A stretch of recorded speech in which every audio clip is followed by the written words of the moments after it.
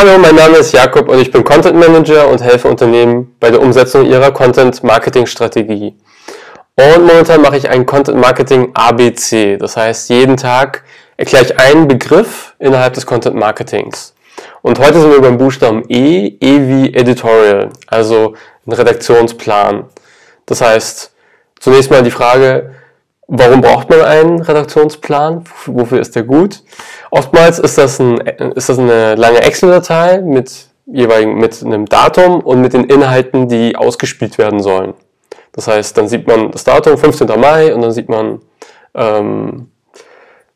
Jubiläum Unternehmensgründung beispielsweise. Dann haben wir einen Blogartikel und dann wird das runtergebrochen auf die Social-Media-Kanäle.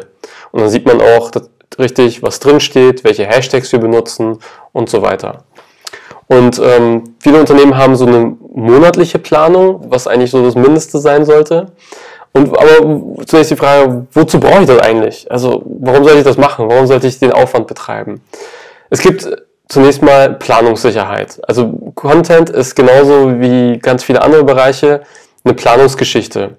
Das heißt, wenn ich jeden Tag aufstehe und mich frage, okay, über was poste ich denn heute, wird das nicht so gut funktionieren. Also eine Content-Marketing-Strategie, die beruht auch darauf, dass es zumindest mittelfristig bis langfristig angesiedelt ist. Das heißt, ich brauche so einen monatlichen Turnus und ich muss Inhalte schon mit Vorlauf planen, weil nicht alles reibungslos funktioniert. Sei es Interviewpartner, die keine Zeit haben, sei es vielleicht grafische Elemente, die umgesetzt werden müssen, die aber länger brauchen. Also es gibt jede Menge Schleifen, Arbeitsschleifen, die entstehen können, relativ schnell auch. Deswegen muss man auch ein bisschen Luft haben und deswegen ist so eine monatliche Planung auch sehr, sehr wichtig. Das zunächst mal zu dem Grund, also warum sollte man das machen? Und wie kann sowas aussehen? Also wie ich erwähnt habe, ist so ein Standard, so eine Art Excel-Datei, die man hat. Google Drive bietet sich da auch an. Das heißt, man hat eine gemeinsam geteilte Excel-Datei, auf die alle Zugriff haben. Das ist auch wichtig, dass diese Excel-Datei nicht auf dem Rechner von jemandem liegt, sondern dass alle Zugriff drauf haben und auch verändern können.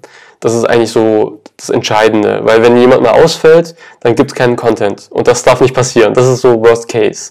Deswegen immer schön auf der Cloud Dinge abspeichern in dem Zusammenhang.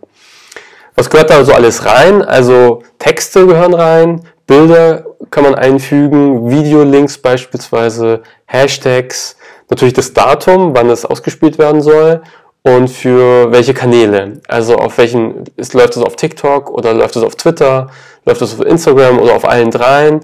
Man sollte mit einem Blick verstehen können, welcher Inhalt wird auf welchem Kanal ausgespielt. So, sind so die Basics. In den Links unter diesem Video habe ich noch ein paar nützliche Sachen mit eingefügt, woran man sich immer orientiert, wenn man sich die Frage stellt, okay, worüber schreibe ich nächsten Monat? Dann gibt es ja saisonal bedingte, beispielsweise Feiertage oder besondere Anlässe, wie zum Beispiel steht bald an der Muttertag. Und sowas mit einzubauen, zu integrieren, ist sehr wichtig. Und es gibt auch Aktionstage, die nicht Feiertage sind, aber die international anerkannt sind. Und daran kann man sich auch orientieren. Da habe ich eine ganze Reihe von Links eingefügt. Und es gibt noch einen sehr guten Redaktionskalender Basic vom T3N, also von so einem Redaktionskalender, den ihr euch auch kostenlos runterladen könnt. Der ist auch sehr empfehlenswert.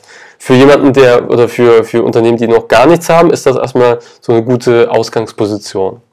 Ich hoffe, das hilft.